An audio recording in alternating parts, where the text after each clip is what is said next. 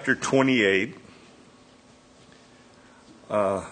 28 is probably a difficult chapter.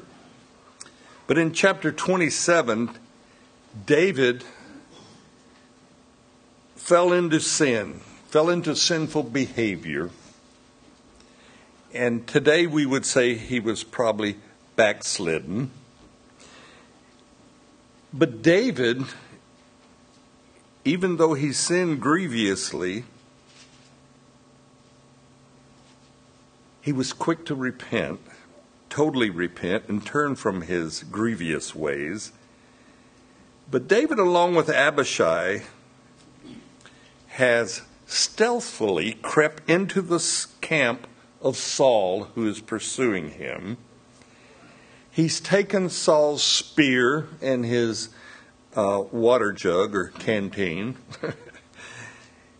And he does this when all of Saul's guards and men are asleep. For a deep sleep from the Lord has fell upon all of Saul's army that are camped there around him. Abner, Saul's valiant bodyguard, and he was valiant actually, is rebuked by David when David is a safe, far distance away. And he cries out to Abner, "You deserve to die, Abner. You have failed the king." This rebuke by David causes Saul to speak up, and Saul pronounces a blessing on David. And Saul cries out to David, "You will do great things, David, and you will prevail." But we've heard Saul say those things before. But in chapter 27, David has a heart-to-heart talk with himself. And he goes off to live with the Philistines for 16 months. Because in David's mind and in his way of thinking, he thinks it's only a matter of time till Saul finds him and kills him. But David, in this 16 months, he lives out a murderous, deceitful life. He convinces King Achish of the Philistines that he's really on his side and he's King Achish's ally. So let's read the first two verses of chapter 28 of 1 Samuel.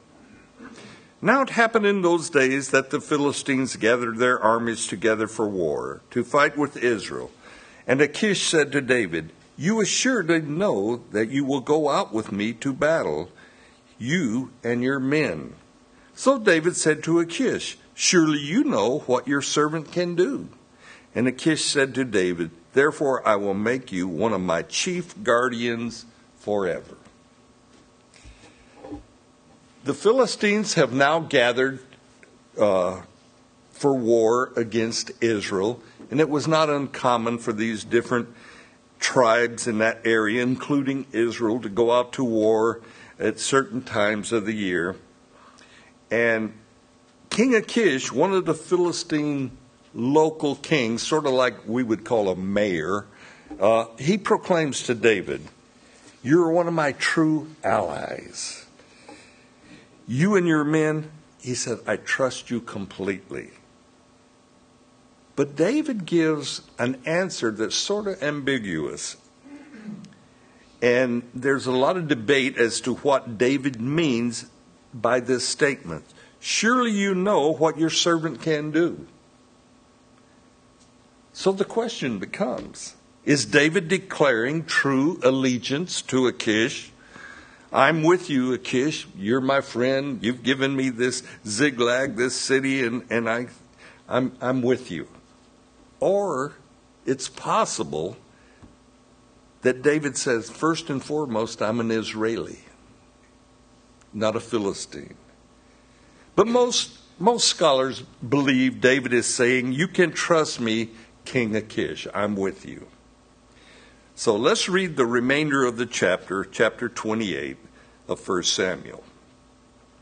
Now Samuel had died, and all of Israel had lamented for him and buried him in Ramah in his own city. And Saul had put the mediums and the spiritists out of the land. Then the Philistines gathered together and came and encamped at Shunem. So Saul gathered all Israel together, and they encamped at Gilboa. When Saul saw the army of the Philistines, he was afraid, and his heart trembled greatly. And when Saul inquired of the Lord did not answer him, either by dreams, by Urim, or by prophets. Then Saul said to his servants, "Find me a woman who is a medium, that I may go to her and inquire of her." And his servants said to him, "In fact, there is a woman who is a medium at Endor." So Saul disguised himself and put on other clothes, and he went and 2 men with him, and they came to the woman by night. And he said, "Please conduct a seance for me and bring up for me the one that I shall name to you." Then the woman said to him, "Look, you know what Saul has done, how he has cut off mediums and the spiritists from the land. Why then do you lay a snare for my life or cause me to die?" And Saul swore to her by the Lord, saying, "As the Lord lives, no punishment shall come upon you for this thing." Then the woman said, "Whom shall I bring up for you?" And he said, "Bring up Samuel for me." When the woman saw Samuel, she cried out with a loud voice. And the woman spoke to Saul, saying, "Why have you deceived me?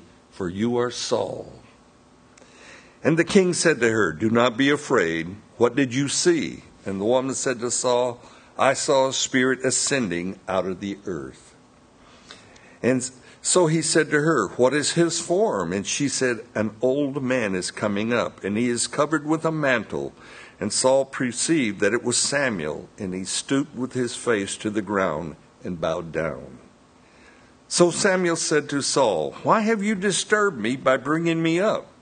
And Saul answered, "I am deeply distressed, for the Philistines make war against me, and God has departed from me and does not answer me. Doesn't answer me anymore, neither by prophets nor by dreams. Therefore I have called you, that you may reveal to me what I should do." Then Samuel said, "So why do you ask me, seeing the Lord has departed from you and has become your enemy? And the Lord has done for himself as he spoke by me. For the Lord has torn the kingdom out of your hand and given it to your neighbor David, because you did not obey the voice of the Lord, nor execute his fierce wrath upon Amalek. Therefore the Lord has done this thing to you this day. Moreover, the Lord will also deliver Israel with you into the hand of the Philistines. And tomorrow you and your sons will be with me. And the Lord will also deliver the army of Israel into the hand of the Philistines." Immediately Saul fell full length on the ground and was dreadfully afraid because of the words of Samuel, and there was no strength in him, for he'd eaten no food all day or all night. And the woman came to Saul and saw that he was severely troubled, and said to him, "Look, your maidservant has obeyed your voice, and I have put my life in your hands, and heeded the words which you spoke to me. Now therefore please heed also the voice of your maidservant, and let me set a piece of bread before you, and eat, that you may have strength when you go on your way." But he refused and said, "I will not eat." So his servants, together with the woman, urged him, and he heeded their voices. Then he arose from the ground and sat on the bed. Now the woman had a fatted calf in the house, and she hastened to kill it. And she took flour and kneaded it and baked an unleavened bread from it. So she brought it before Saul and his servants, and they ate. Then they arose and went away that night. Quite the story. We don't have many stories that talk about what we would call the dark side or the evil side of demonic oppression and so forth. But in this story, we see great truths. The Philistines, they have come to battle Saul, and Saul is deathly afraid. He's trembling. Saul has been spending his time, instead of being king of Israel, pursuing David. And now it's caught up to him. And Saul, he wants to know from the Lord, tell me what to do, Lord.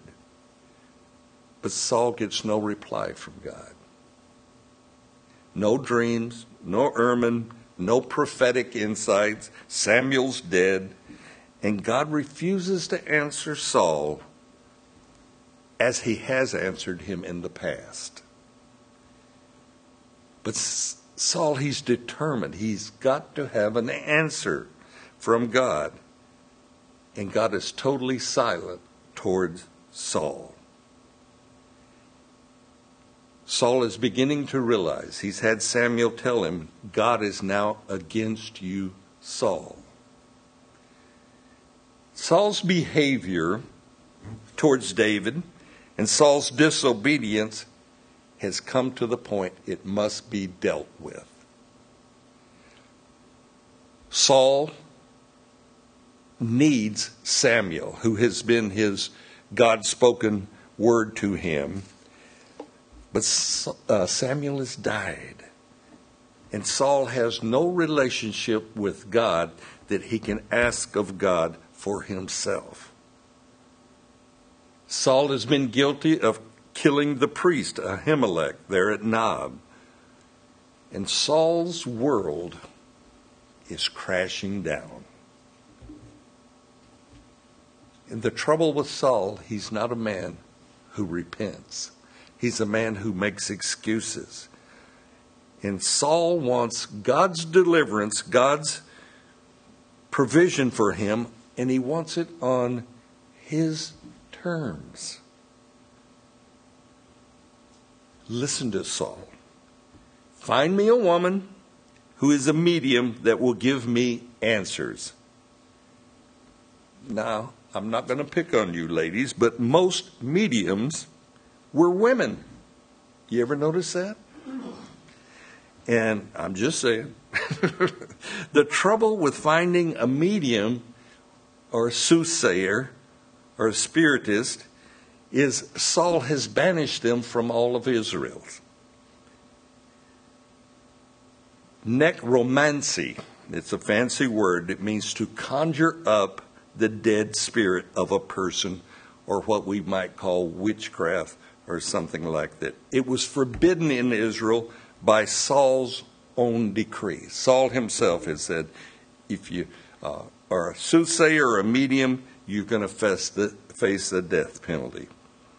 So Saul changes clothes. He takes off his kingly robes, disguises himself, and goes to the witch of Endor. It didn't end with Saul. Adolf Hitler was known to delve into black magic. He was into demonic guidance. Okay, that was Hitler. Nancy Reagan would advise Ronnie, her husband, according to the astrological signs in the heavens. And it was well known that she looked for signs in the heavens to tell her husband what to do. But here we hear Saul wanting a seance, and he wants Samuel to be brought up before him where he can talk to Samuel.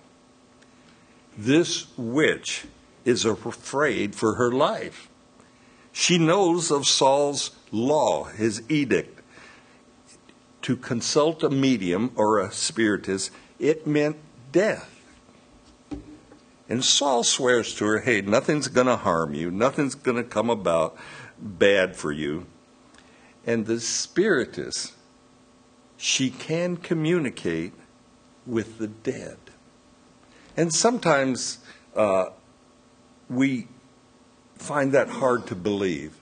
But there is demonic power. There is power in some of these, what we call black magic type persons. And we're not going to glorify witchcraft in any way. but they do communicate with what we would call demons. This witch of Endor summons up Samuel. But when she sees Samuel, she understands who is before her. Wait a minute. I'm bringing up Samuel, but Saul the king is sitting here before me. And she's afraid of Saul. And she says to him, why have you deceived me? For you are Saul. Supernatural knowledge. And Saul said, don't be afraid. And then he says, what did you see?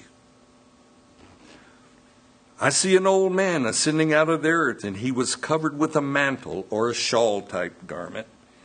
And Samuel now speaks to Saul.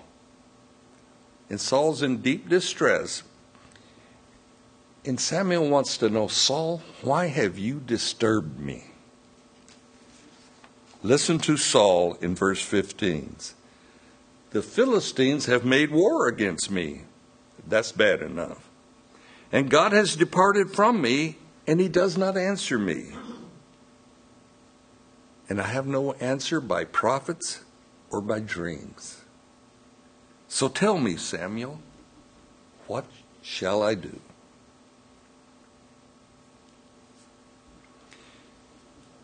Samuel wants to know, why are you asking me, Saul? Don't you understand?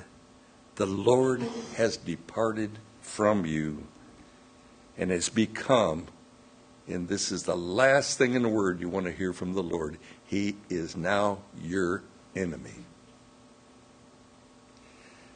God has torn the kingdom away from you, Saul, and he's taken Israel out of your hand.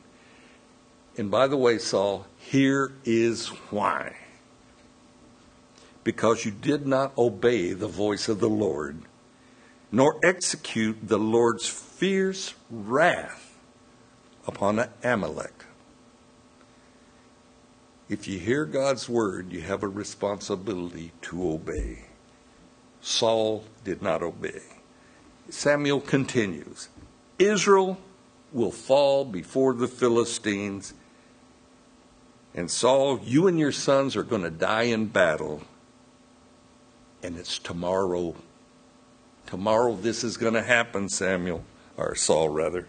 This is a most interesting encounter of Saul and the deceased Samuel.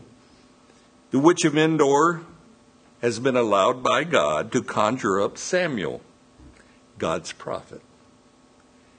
And Saul hears from Samuel, you've got one day to live.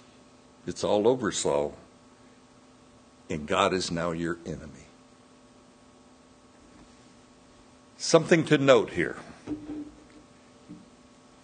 Samuel does not offer Saul any pardon or repentance.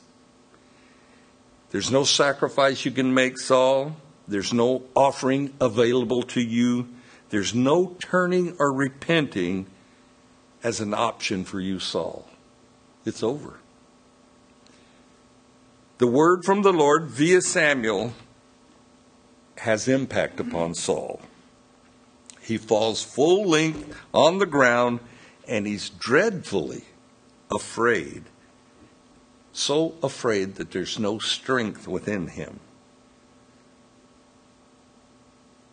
The medium, the witch, she wants Saul to leave now. She's uncomfortable with this whole situation, and she's trying to give him some food where he can get a little strength and leave. So she kills a fatted calf along with some unleavened bread and urges Saul to eat and leave. But Saul has desired God to speak to him. And the great misconception here, Saul is so desperate to hear from God, he goes to a witch, a medium, a spiritist, for answers to his desperate questions. Saul is desperate before the Lord. He goes to the spiritist that he has banned from the country to find answers. And Saul, he does hear from Samuel. And what he hears is, God is now your enemy, Saul. Wow. How do you escape that? There is no escape. And this is one of the few times in Scripture where we see grace is not an option. Saul, you've sinned away your day of grace. In Romans 2:4, it says, do not despise the riches of God's goodness, forbearance, and long-suffering, not knowing that the goodness of God leads you to repentance.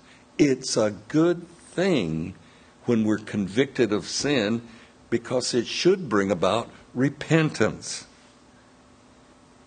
It's the goodness of God that leads us to repentance.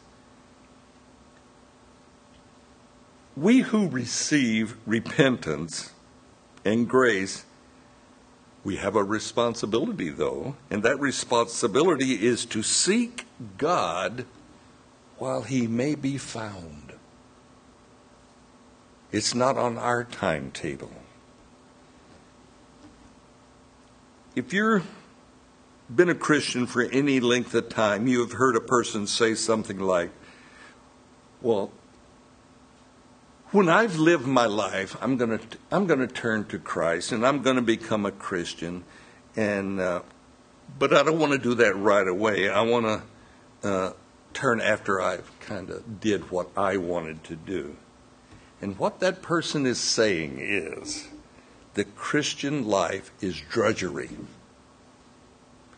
Too many rules, too many regulations. Basically, it's no fun at all. But what that person doesn't realize, and what that person is probably caught up into, a life of sin and self-indulgence is no fun or exciting either. Scripture openly tells us the way of the transgressor is what? Hard. It's difficult. It's loaded down with sowing and reaping. And that's the great deception in their thinking. A person can think that they will someday, in the future, repent, turn from their sins, and come to Christ. You know, when I'm kind of through doing my own thing, I'm going to turn to the Lord. That person is assuming upon the grace of God. They have no clue, they have no understanding that we are drawn to the truth of Christ. How? By his Holy Spirit. The Holy Spirit works in every life that comes to the knowledge of Christ. You can look back. It's been the Holy Spirit leading and guiding that person. Sometimes it's a long, patient revelation of God's love towards us. I know it was with me. And Jesus said, oh, by the way, you did not choose me. I chose you. That'll mess with some theologies. Salvation is a gift of God, given by God. Where we are made aware of our desperate situation, our desperate sinful lifestyle, by the Holy Spirit himself. Romans 1 tells us, God by his Spirit makes himself known to every person, and that person must decide what they do with the truth that is revealed to them by God. That's why we can't judge. That's up to the Lord. There's a story in the book of Acts, Acts 26. Paul the apostle, he's been arrested in Jerusalem for causing a riot and so forth. And Paul is now in Caesarea before King Agrippa. Paul has been arrested, and now he waits for a ruling to come down on him as to what they're going to do with him. And in Acts 26, verse 27 and 28, 2 verses, let me read them. King Agrippa, do you believe the prophets? I know that you do believe. This is Paul speaking. Then Agrippa said to Paul, you almost persuade me to become a Christian. Almost persuaded. Here's the sad news.